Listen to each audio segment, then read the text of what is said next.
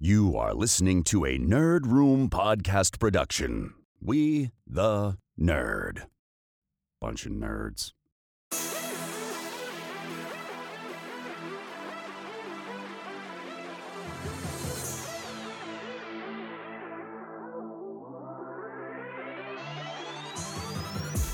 Hey everyone, and welcome to Nerd Room. We talk all things Star Wars, Marvel, DC, and beyond. This episode number 383, we're discussing the new Ghostbusters trailer, a new Jurassic World series, and Supergirl casting.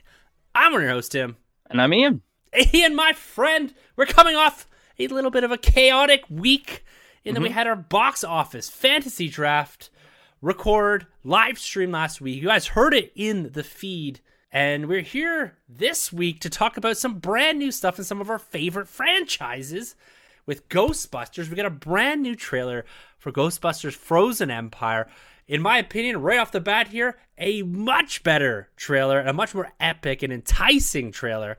We've also got word of a brand new Jurassic series, which has me pretty excited. You guys all know that Jurassic Park and that whole series is one of my favorite of all time. It influenced my entire life, and the fact that we're going to get more of this has me incredibly intrigued.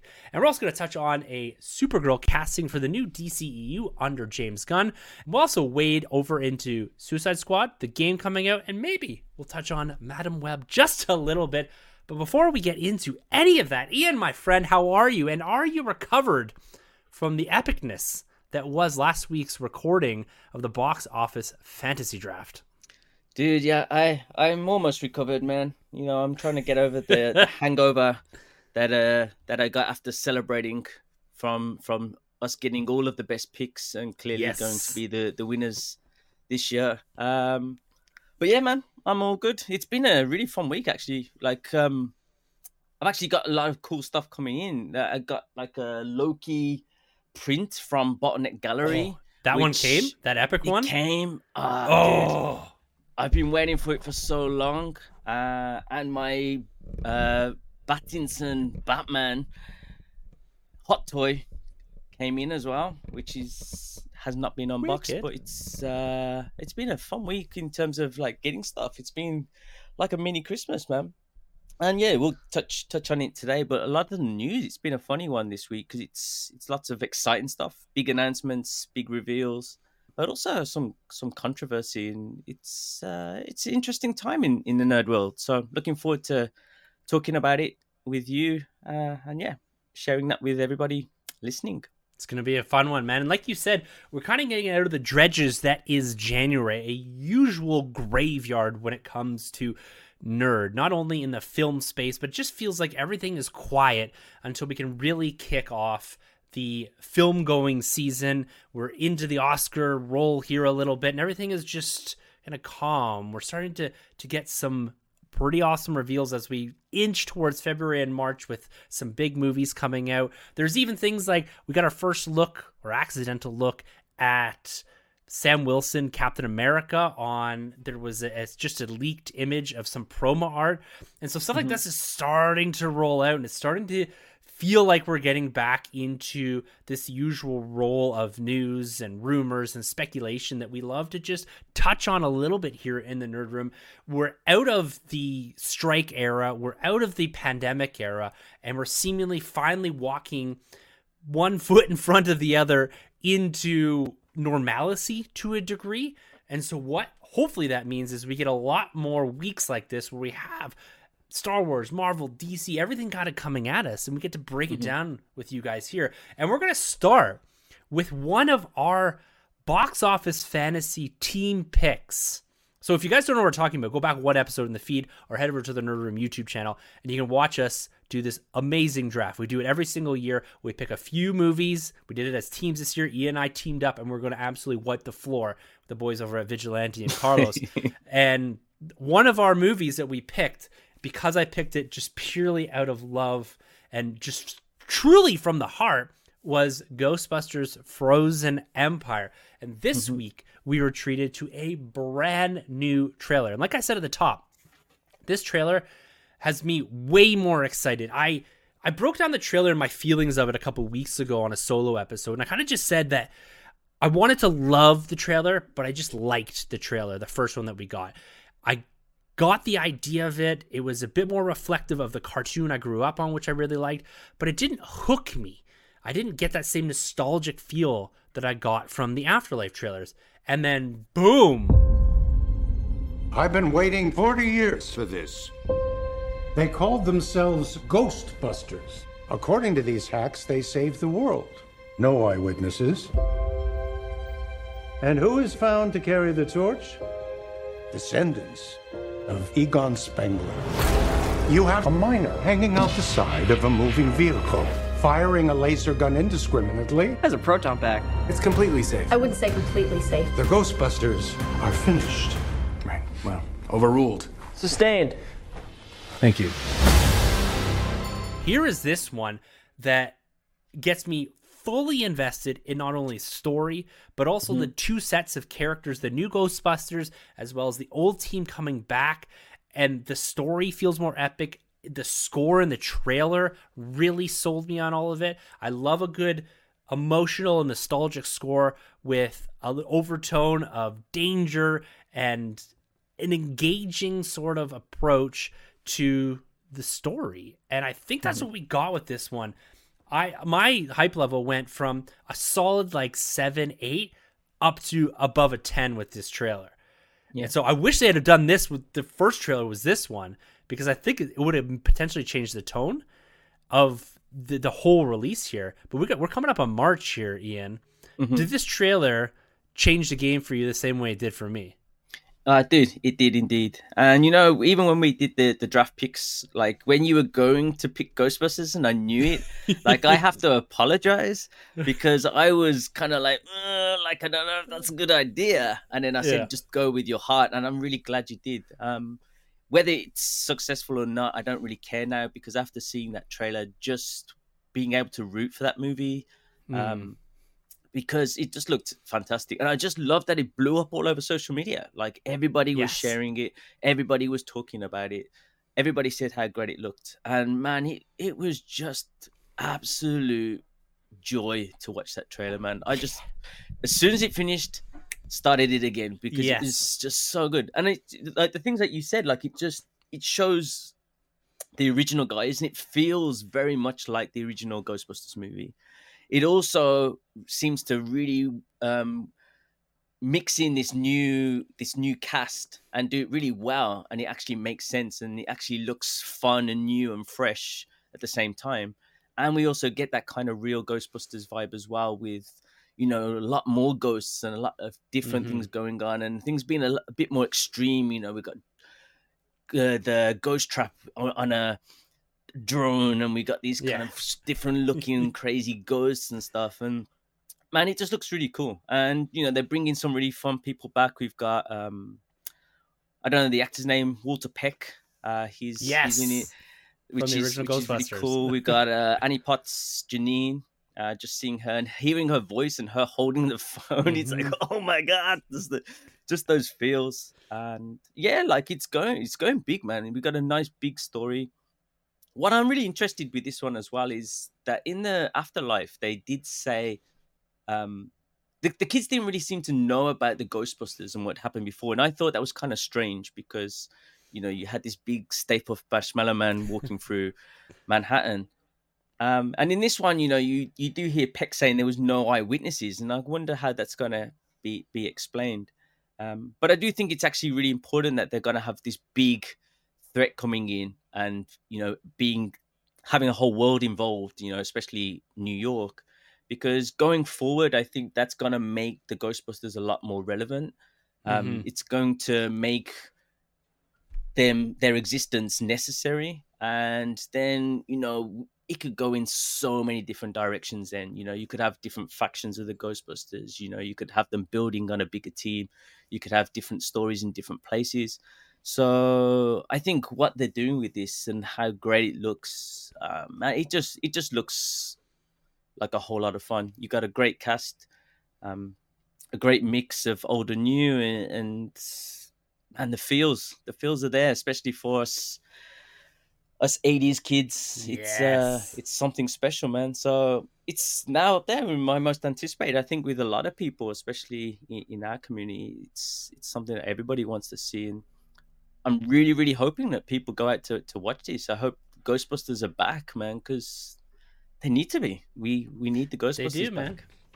They do. And yeah, if I can't echo much more than what you've said there. It all works for me. And even some character actors like Patton Oswalt's in it, and Paul Rudd coming back, of course, from Afterlife. And he's got that line, "Busted makes me feel good." Like it's just the delivery of it. And even some of the cheesier lines from Bill Murray. I'm like, okay, yeah, that's definitely Peter Venkman. That is his character from the original Ghostbusters. And I think realistically they could have moved on from the original cast after Afterlife. It was an appropriate send-off for what they did there. But I'm okay. And I guess the end credit scene or the end of the movie did allude to Winston being at least part of the future of the Ghostbusters, at least a franchise perspective. But I'm cool with them kind of teaming up here. We've got what, like you said, appears to be a pretty big threat, and having two different teams, it just works for me. It looks like it's a ton of fun. And if I go back to this piece of it, the score of the trailer it changes the tone of this whole thing. And it's unbelievable what a solid trailer can do for anticipation. I think this is like a cut and dry case of a trailer that comes out, the initial teaser that let people know what was going on, but it did not build hype. And a slightly different approach, and boom, like you said, it's blown up on social media. There's a lot of anticipation going into this. And so this is the right time for this. Going into March, this franchise is clearly here to stay with Sony. They're trying to build something bigger. I love the ideas you had about this franchise, not necessarily have to stay with the cast and the thread of people that we have, particularly in this movie, and that's actually expanding and building more on top of it, like create a bigger universe inside of this. And I think there's just so much to explore with the Ghostbusters and Frozen Empire. I'm so excited that it's happening and that it's moving in this direction. It's crazy to think, you said us 80s kids and the importance of this franchise to us, that here we are in 2024 and we're living inside of the revitalization of something that we grew up with 30, 40 years ago, which is, it's crazy to me to think that not only are we getting a solid, not even relaunch, but continuation of an amazing Ghostbusters story, but then we're also getting potentially a new Jurassic franchise. We've just come off the back of the Jurassic World franchise, ended a couple years ago, Dominion.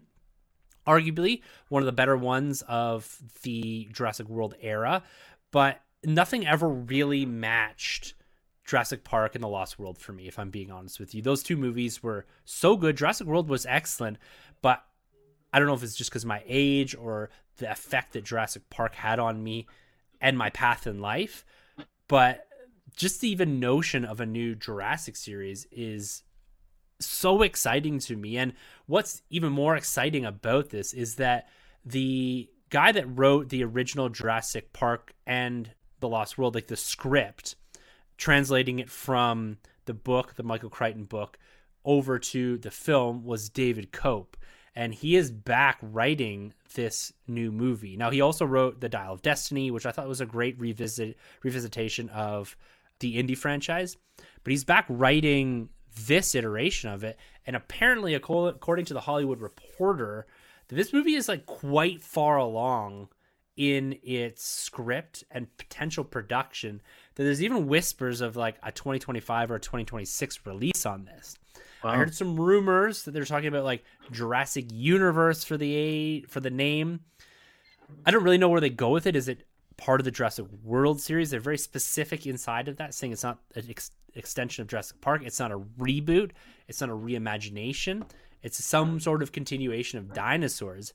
But outside of like the nostalgia piece for me and the blinders on, the rose-colored glasses, I'm looking for someone to bring me back down to earth. Is it too soon for us to have, or for us to be revisiting the Jurassic franchise just 2 years out from a series, a trilogy of films with a new cast, and then combining back up with the old cast, similar to what we're seeing in the Ghostbusters franchise.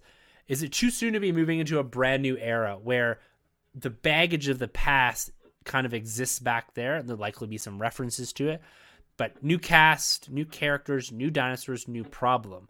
Like, how do they move forward with this franchise?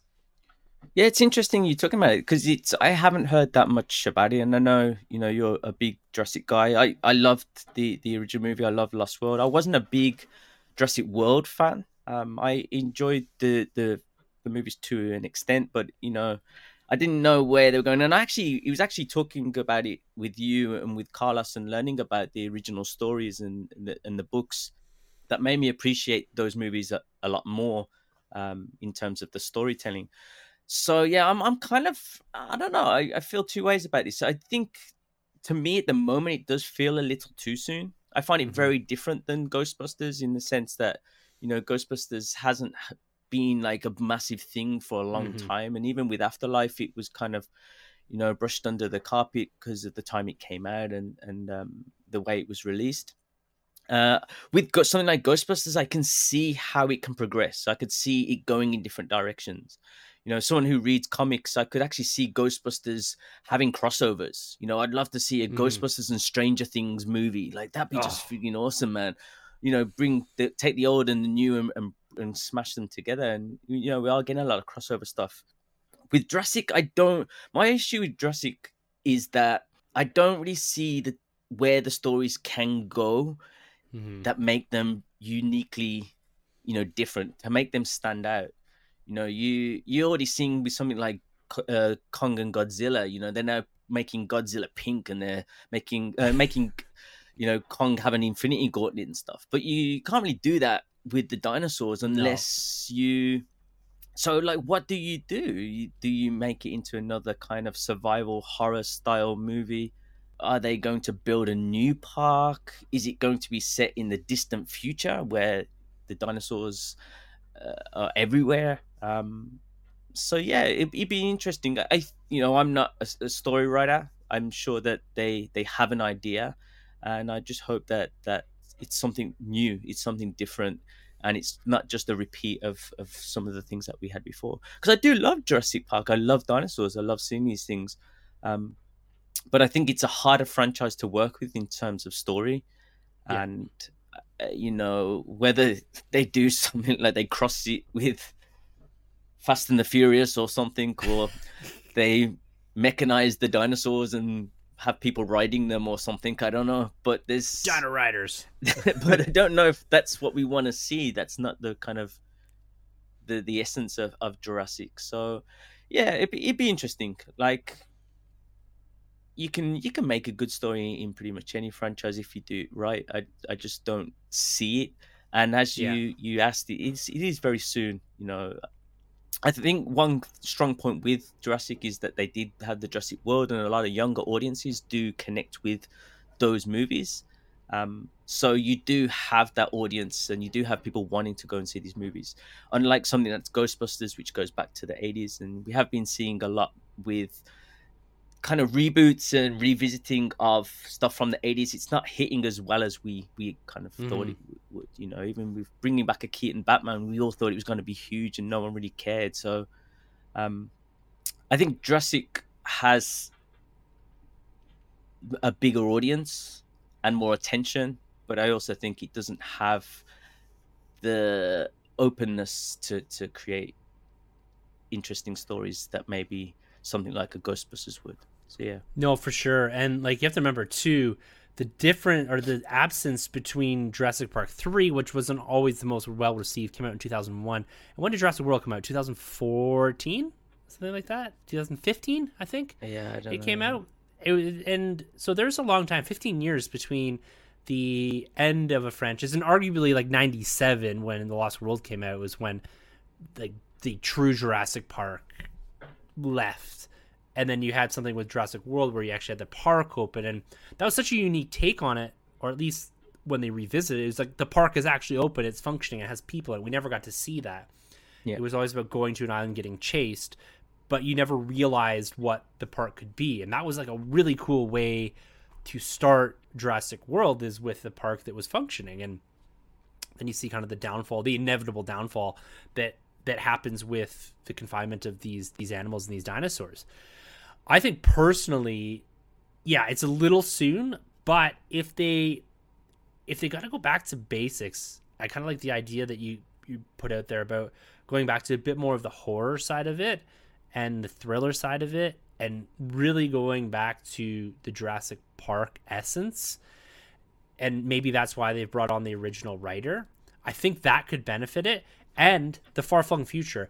Think Jurassic World or Jurassic Park, but inside of the Planet of the Apes universe, where you go way into the future, where the world is almost unrecognizable because of the dinosaurs.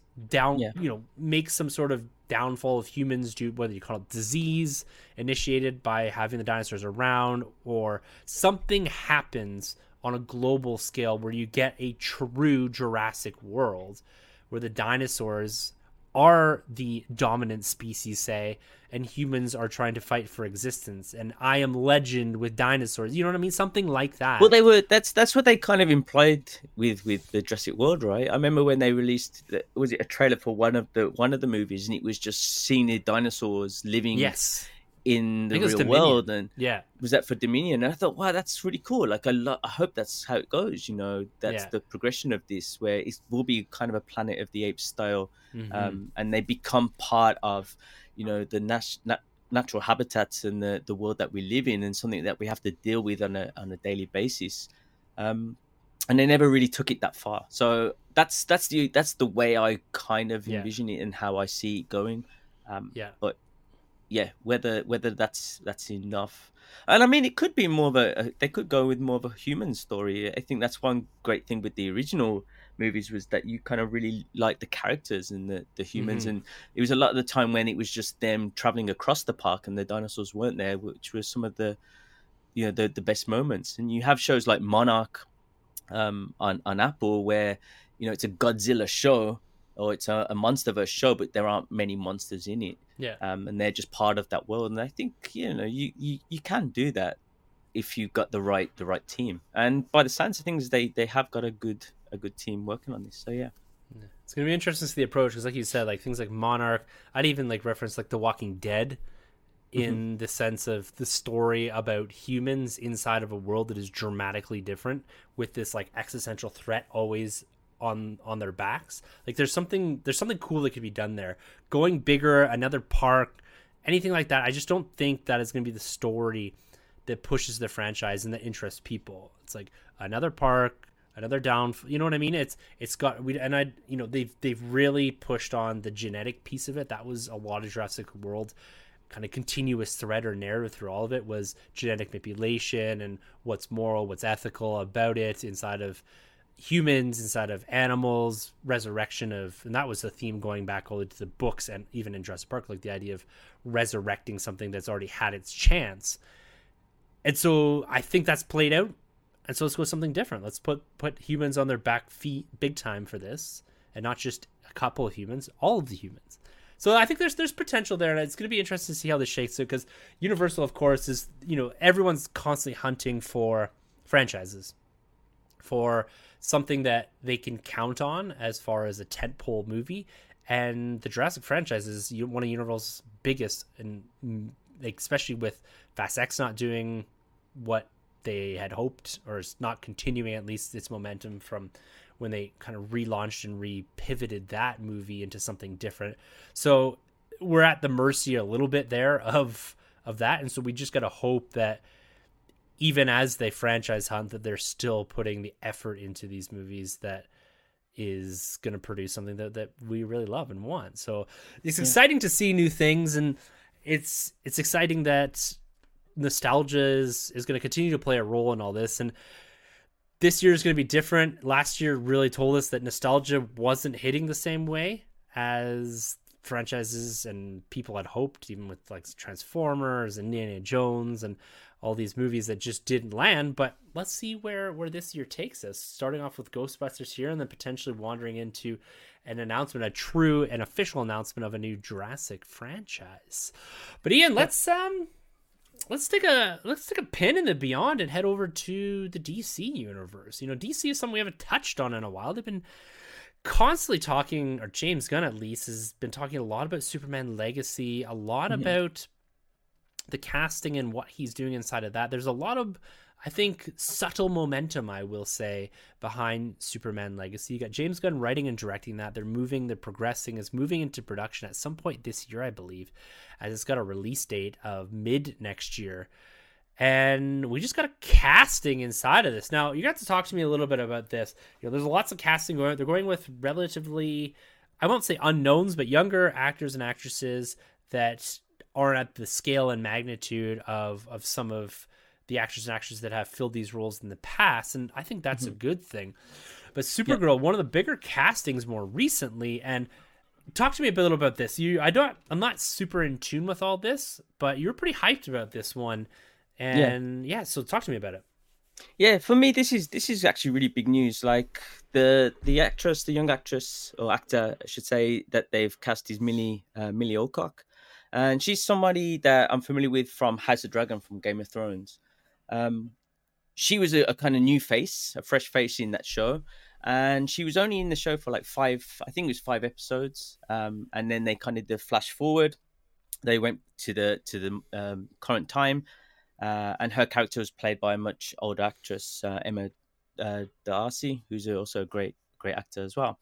But the thing with Millie was that after those 5 episodes, like throughout those 5 episodes, people were saying how amazing she was, like how watchable she was, what a great casting it was. And when those 5 episodes ended, you know, it was all over social media. People were disappointed that they weren't going to get to see her again. People were hoping they were going to flash back and go back and see her again. And we never got to see that because, you know, it just didn't work story-wise. After that, you know, I think most people thought that we're going to see her in something else. You know, she's this big upcoming actor. People are going to want to see her in something. There were rumors, or not rumors, but people were saying that she'd make a good Spider-Gwen, Gwen Stacy. And I thought that was amazing. Like, I really, really wanted to see that. But now that's not going to happen because we do have her as Supergirl. And I think this is actually a very important casting. And I think it's a lot more important, maybe even so, than the Superman. Because for me, with her, she seems like, to me, she's more of a kind of inspired casting. Like, she seems like somebody who I think will become the face of the character. You know, seeing the Superman Legacy, Corin Sweat being cast, like, he looks very much like Henry Cavill. He looks like a very typical looking Superman. I'm not criticizing that casting. I think he looks great. Hearing him talking about nerd stuff like Star Wars gets me really excited for that one.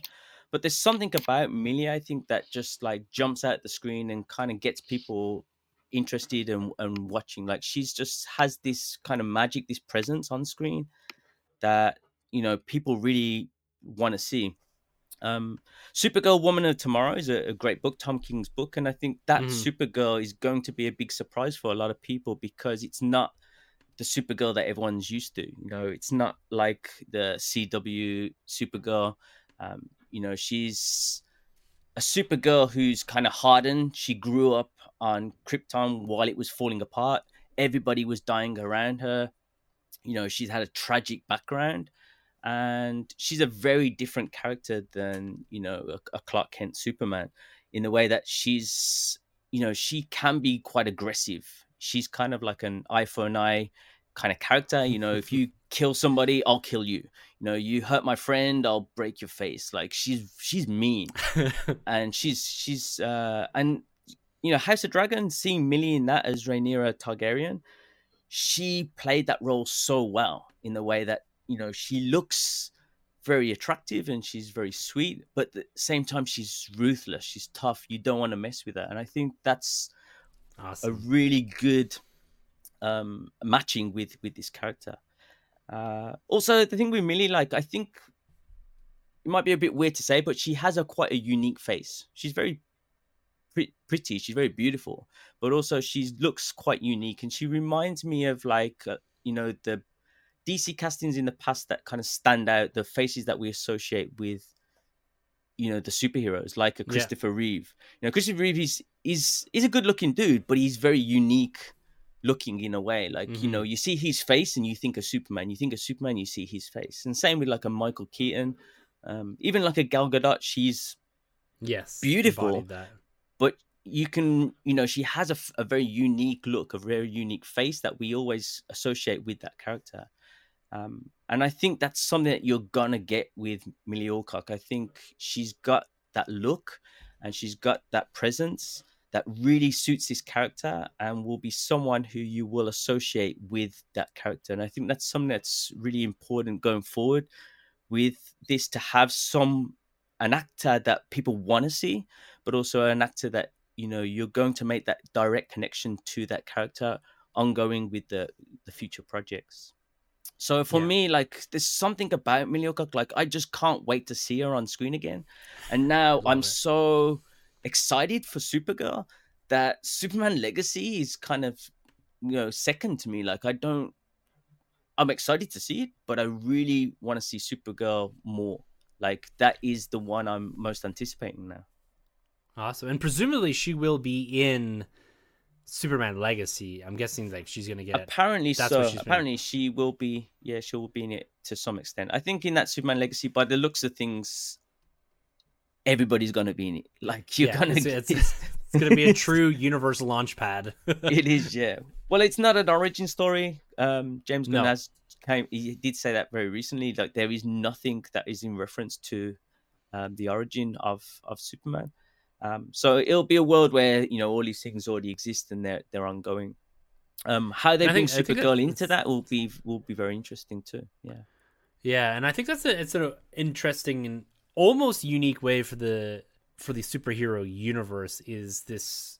And I guess the DC, arguably you could say that they tried a little bit of this, but almost that Star Wars lived in universe vibe to it, where all this stuff and there's all this history that's referenced in some capacity, but you're really going with a character that's kind of been plucked in or dropped into the middle of it, and you're just kind of going forward with history behind us and in front of us. And I think that's going to serve that universe well. We're not going back and doing the origin story and doing all this, the death of the Waynes, the death of John Kent, all this stuff. So we can move past that and really get into the story. And I think that there's enough story that's existed in the past, whether it's from the comic books or from just pop culture, from things that have been visible for decades, or the previous movies, that we've seen all of that before. And so I'm kind of cool with this, and the hype around the casting, I'll say honestly, it hasn't been something I've been focusing on, but when I hear you talk about it, when I hear Nico and Zeddy talk about it,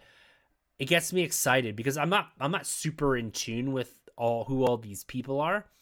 But I do like that James, and then we're going to get a whole new set of younger actors and actresses that are going to be able to embody, embrace, and really become these characters for what is likely a new generation.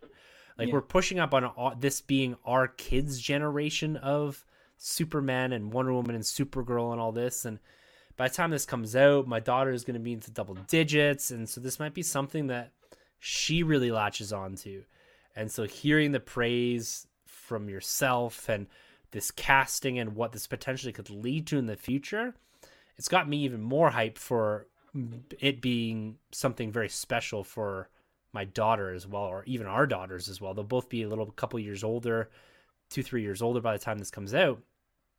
So there's a lot of potential inside of this universe. Like James Gunn, we talked a bit offline last week with the Vigilante guys after we recorded the box office draft, and we're talking about, is the DCU kind of doomed from the start, not from a critical or fan reception perspective, but from it's coming in a time when the genre itself has found itself in a very unique and different position than it has been for the previous decade. And how does the DCU, starting basically from scratch again, how does it capture what the genre was before? How does it reinvent it? How does it evolve it to a space where it can potentially get as big and these characters get their time to shine. Mm-hmm. And so James Gunn's putting all that together, and it's going to be a very, very interesting couple of years inside of the comic book movie genre, because you got the relaunch of DCU, I should say. You've got Marvel really rethinking the game a lot too. And so in the next couple of years, we're going to see a lot of very different stuff, including even this year with the absence of comic book movies, with the exception of Deadpool and Joker, which are two enigmas and anomalies inside of it. But we are going to get some comic book movies, and those are all in the Sonyverse. And you wanted to touch on Madam Web here. So Madam Web comes out in a couple weeks. February 14th, I think. We're almost into February, man. When this episode drops, it's going to be February 1st. So we're into the month of Madam Web. And we always want to be positive on this show. But we're also not going to look at something and just say, yeah, it looks amazing, when it truly doesn't, you know? I don't have the rose-colored glasses for the Sony universe at all, even though it sits on the Marvel side of the fence. But this movie, from the first trailer, it's looked like a very bitter pill to swallow. It's something that I've said time and time again. It's a Netflix watch at best for me. And it sounds like it's been a bit chaotic. It's got some interesting artwork that's coming out. I just don't know where this is going to land. But let's talk a bit about Madam Web and what's been going on more recently with it as it rolls out its final phase of promo and eventual release into the theaters here in a couple of weeks. Yeah, like for me, like, I mean, you're saying be positive. We like to be positive. For me, it's not necessarily. We don't have to be. We try to be. We try to, but it's not necessarily the negativity. For me, it's just pure confusion.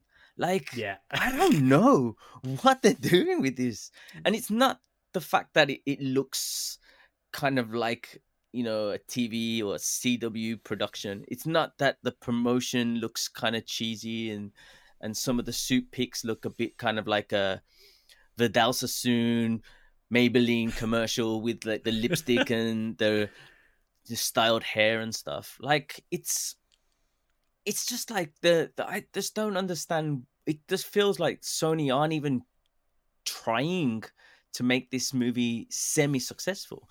And it doesn't even seem like the cast. I mean, the main actor, Dakota Johnson, like, I don't know that much about her. I've not watched the 50 Shades of Grey movies. No. I saw in a movie called Cha-Cha Real Smooth, and it was really fun, cool movie. But I don't know if it's just her character, her personality, or if she's just given up on this. But like when they interview her, she's not even trying to push the movie. She's saying that, you know, there was green screen everywhere and she didn't know what she was doing and it was chaotic and she doesn't know if it turned out well or how it turned out. And it's like, what a weird thing to say when you're trying to promote your movie. And have you not watched your movie? Like, have you not seen any aspects of this film? So that's, you know, very confusing. Even in the trailers when she's talking and she's narrating, it might partly be her, you know, her soft voice, but it doesn't seem like she's even trying to make it sound dramatic or interesting. It's just very flat. And then like it came out recently that, you know, after the first trailer came out, she, like 1 week later, she quit her talent agency. And there's kind of speculation about it being, you know, she was angry or disappointed with them, you know, pushing her to do this movie or like, you know, selecting her for this movie. And it's like it seems like she has no faith in this movie. She doesn't think it's any good, or she doesn't even know, or she doesn't even care. And yeah, man, like it's a very confusing release. Like probably one of the most confusing releases I've ever seen with a comic book movie. And it doesn't even seem like they knew what they were making at the time. You know, they said that the movie was going to have Andrew Garfield Spider-Man in it. Then they backtracked and said it was going to be, they wanted to have the Tom Holland instead. That was going forward. And then they worked out the dates and it had to be, they had it set in 2003, which meant that, you know, Peter Parker didn't even exist or whatever. So it's like, what is this? So then they took Spider-Man out of it completely. And then I'm like, how does that work? How do you have all these spider people in a movie that existed before the MCU Spider-Man? You know, were there spider people running around before the Iron Man movie took place? And why are there so many... They'll probably explain it, but, you know, why there's so many Spider Women or Spider Girl in one reality? And how does Madam Web come into play? And does it make any sense? And based on their promotional attitudes and based on their backtracking and changing things, I'm not even expecting this movie to be coherent. Like, I don't feel like it has any chance of making any sense. Which is weird. What, man? It's very strange because a few things in the promo that I've witnessed, and I haven't been paying much attention to it, but the art for it has been very, very difficult to look at. Like, there's the problem is too, like, okay, the best thing I ever saw, there's a poster went out there, and it looked like a porn parody, like the actual poster. Dude, the thing that you make on Canva to promote the Nerd Room are a million times better than anything that's come out of production. Well, this is the thing that bothers me about it, is that there are hundreds of extremely talented artists that exist on any social platform, Twitter, Instagram, whatever. Give them a small fee and say, do this. This is your opportunity. But instead, they've got my kid cutting things out in Photoshop and smacking on, like, I never understood that. And the MCU is guilty of this too. Dude, they had an ocean spray bottle, which was the reveal of the Madam Web suit. They revealed the suit on a bottle of water. Is it ocean spray water or cranberry juice or something? Cranberry juice, I think. It's like a juice maker. Maybe it's cranberry juice. It's like, her suit's dark red, so let's put her on the cranberry juice, because lots of people drink cranberry juice. I don't know. It's just tough to see, like, so many talented people in the world, and you end up with things that are just don't make any sense. And like, we always want these to be successful, but just as we talked about with Ghostbusters, you can do a lot with a really good trailer and some really good art and some really good promo. Well, dude, they had, like, here's an example. You're talking about good promo. So they recently had Sydney Sweeney. So she's playing one of the characters. She's playing Spider-Woman, and she did the little interview thing. They released it and it was basically her saying that, you know, she like, in the comics, her character, you know, hangs upside down a lot of the time from the ceiling. So she asked to do that, and they show this kind of them filming it from behind. Now that little promo has done more for the movie than anything else, because people, like, A, they love Sydney Sweeney, B, you know, we get to see an actual suit, so it's not something that's just been CGI'd on there. They actually do have a practical suit. And C, she's actually saying that she read the comics, and it's trying to stay true to the source material. So she's the only one that's doing anything for this movie. And it's like, how do the Sony and their team not see that, like, it's very easy to promote this movie in a positive and you way. and I aren't experts in this. We're consumers, but, like, we're the audience that you're pointing this stuff at. Yeah. And that's the thing that baffles me with all of this, is things are going to be hit and miss. There's going to be things that we like and things that we don't like, but these movies have to put a good foot forward. And I've always said, I think since, like, almost day one of this, if you can't put together a coherent and exciting trailer with 2 minutes of footage from 120 minutes of a movie, there's something wrong. Like, you should be able to put something together that is banging if you take your two minutes of your best stuff.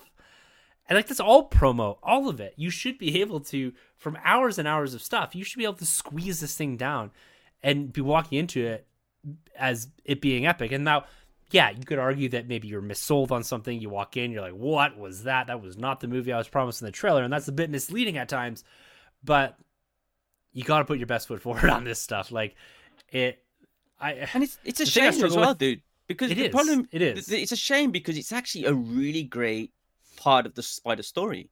And them introducing, we had the Spider-Verse through the animated. I watched Across the Spider-Verse again the other day, and there's a scene that I didn't even notice until after I've seen Loki.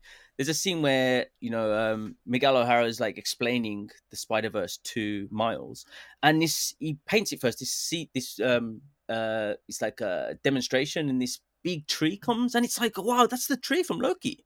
And then it's got all the Spider-Verse webs around the tree, and it's like, cool. Oh wow, like, did they know that was going to happen with Loki, or is that something that's come before? And I want this kind of explained. And that's really what Madam Web is supposed to be doing. Even with Sony, they said that they were going to have a Cindy Moon series, a Silk series, and that's another great character. And you've got characters in this like Ezekiel Sims, who is a character who is supposed to be a protector who saves Cindy Moon and saves the Spider-Verse until she later comes out and meets Peter Parker. And they could do that, but they've got the time so mixed up. They've got the characters, they've got really great characters, but they've put them in this really odd story.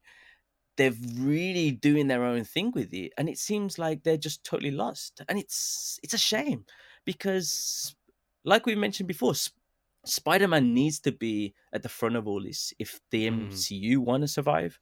If these comic book movies want to continue on the Marvel side, we need Spider-Man.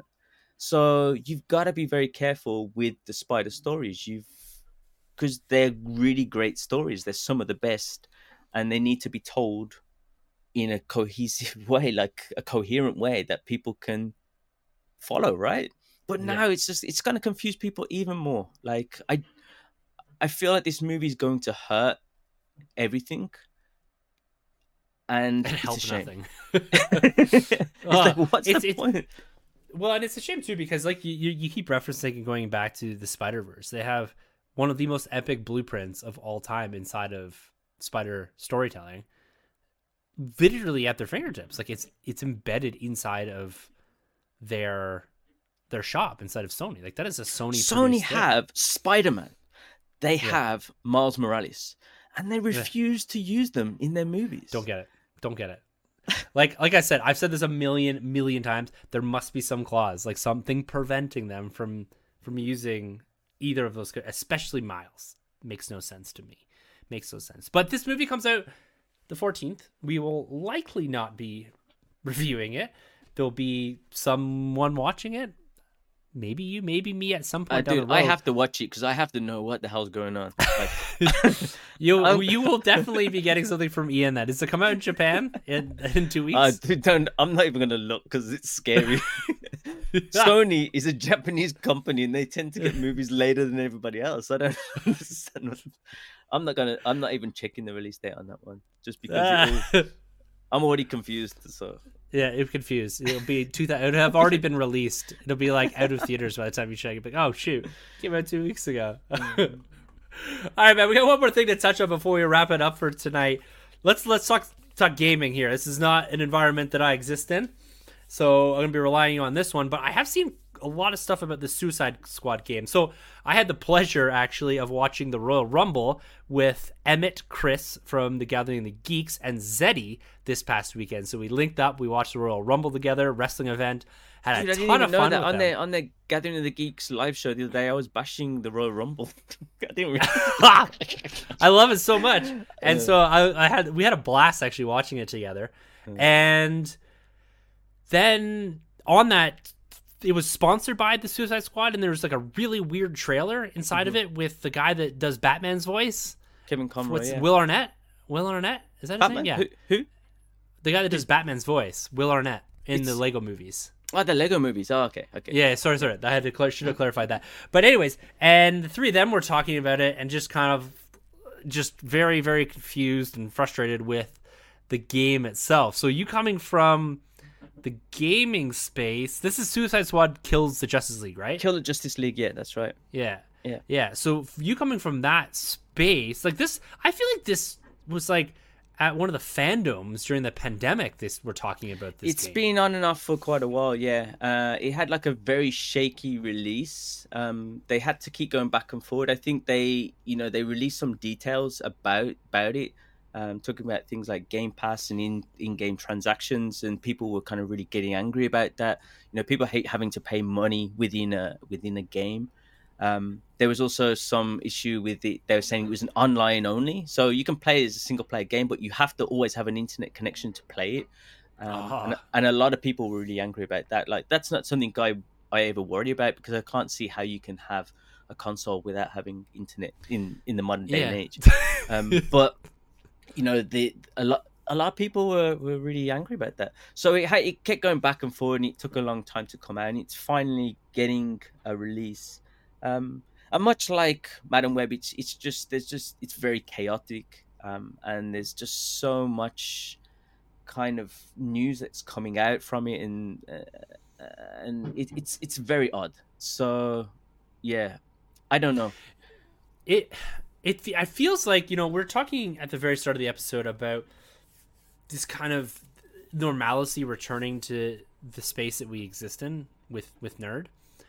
But it feels like we still got a lot of pandemic hangover stuff. Like, I feel like Madam Web and this game and some of the stuff that we're looking at right now being like, is this just coming out because it has to come out now? Because it just feels like some of this stuff, like, there's a lot of talented people that work on all of these productions. Yeah. And I feel like we're just getting to the tail end of the net effects of what had happened during the pandemic. There was a lot of running. There was a lot of sprinting to get towards some sort of end goal. There was, even in the movie space, and I think the MCU is suffering from this is right now too. The DCU suffered from it. Like, the Aquaman release and what the movie eventually was suffered from this, is that everyone was sprinting when they should have been slowing down and really taking a look at what it was. And that's what led to the collapse of the genre to a degree inside of 2022 and 2023. And Sony's just a little late to the game. They were trying to catch up, and here we are with this disjointed and incoherent release, and you're seeing a little bit of this Suicide Squad. So yeah, I think it's of a time almost. It is. I think it is for sure, and I think, like, it goes back to some of the things we've talked about in the past, about, like, going back to you saying us trying to keep things quite positive, and this kind of really weird approach. Like, as I said with Madam Web, I don't want to be negative about it. It's more confusion, because I want it to be successful, and you do have some really great actors in that movie, and you have a really good story that you could play with if you do it well. With Suicide Squad, it seems like that's been a thing as well, because it's had a lot of kind of criticism in the past. It seems like a lot of these reviewers and these companies that kind of play games, like IGN, for example, are instantly trying to make it crash and burn. And, they were given a 3-hour gameplay preview, so they got to play. And this guy basically went online and says, I played it and I didn't like it. And I watched the video, and he's just bashing it and bashing it and bashing it. And you're watching the video, and it's like, it doesn't look bad. It looks fun. It looks okay. Like, I don't know what you can learn in a 3-hour gameplay, playing this for 3 hours.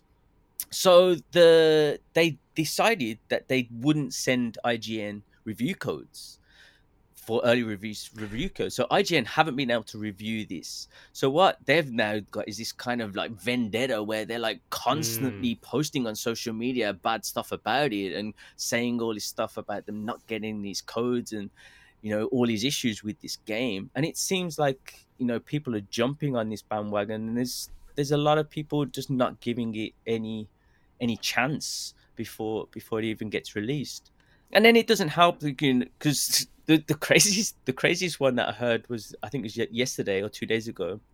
The game came out, right, for early release, people who pre-ordered it. And as soon as they booted up the game, they were welcomed with the end cutscene. So it just jumped straight to the end. Right to the end. Right to the end. It just skipped the whole game. So they had to remove it from the servers after an hour of it being out. So it just gets this kind of... And then the funny thing is that this cutscene is so controversial. Is it the Superman one? No, it's. I think okay. I won't. I don't. That might have been in the trailer I saw. For anybody who's going to play the game, it's all over social media. But I'll just say that it includes Batman, and it's voiced by Kevin Conroy, who has, of course, tragically passed away, and something happens, and people are saying it's very distasteful because this is his last appearance or his voice appearance of Batman. It's not, apparently. I think it came out today. He's gonna be in the animated Crisis on Infinite Earth Part 3. But again, the game story, there's a lot of stuff that comes out. Even in the trailer, like Poison Ivy's a child. She's kind of resurrected as a child. But the way Harley talks to her, it's kind of like they're in a relationship still. Oh, and then, Boomerang's put like a bomb in the kid's head and the kid's crying her eyes out. And it's like, geez, like, I don't know. Some of the story choices seem a bit odd. And unless you play the whole game and you understand it, and man, it's Suicide Squad, you've got to expect it to be a little bit. It's in the title. Like, it's called Kill the Justice League, man. You're gonna see Justice League members being killed. Yeah, but bad guys kill the good guys. Yeah, but I think as well the problem is that they said it's part of the Arkhamverse, which is one of the series of really much loved games. A lot of people say these stories are better than any of the movie stories. It's supposed to be that version of Batman, which I can't understand how that's even possible. But I guess people who have a strong connection to those games are really upset about that. The people who don't want to have the online stuff or don't want to have to do any kind of microtransactions were really angry. And then you have the cutscene. So I think all of it together, it just this game has no chance of success, especially within its first few weeks of release. And it's a shame because, man, I watched a guy who played like 12 hours. I didn't watch the whole 12 hours. He did 12 hours of gameplay and he was really enjoying it. It looks really fun. I think it's just, we're in that kind of day and age where a lot of people are, listen and influenced by things that they read online and what people say. And, it's tough. Like it's, and that's why some of these conversations, I want to emphasize that we're not being positive just to be positive on this stuff. It's the idea is to have discussions around this. And one of the things that we always focus on here is like, it's very easy to be critical and negative. It's very easy to tear stuff down. It's a lot harder to look at things and have like just a discussion about it, right? And frame it up for you guys, the listeners, and for even us, for me, inside of some of these conversations. It's the ability to like look at it a little differently, and get the information without the lens of negativity spun on it. And so, it's tough because some of this just happens sometimes. Things are shrouded in controversy, and it doesn't sound like they can catch much of a break on all this stuff. And then you've got IGN chasing them around a little bit, and it's unfortunate because like a ton of people put a lot of effort into this. Right? Many years of work. No one sets out to make something that is shitty. Like, just put it that way. Like, there's not a single person on that film or in that game that went to work every day saying, I'm going to make a shitty thing. And sometimes it's what happens. And yeah, it's tough. But all in all, and that being said, it's fun to walk through this stuff and really look at these things and frame them up for you guys. And so that's what we're here to do. And I freaking love it, man. I love. Man, look, just think of the stuff we talked about. Stuff that we got incoming, man. Like it's insane. We're in for like a very unique year. If you want to hear the year that we're gonna have, go back and check out our box office fantasy pool and just the diversity of movies that is coming this year. It's like from Garfield to freaking Beetlejuice.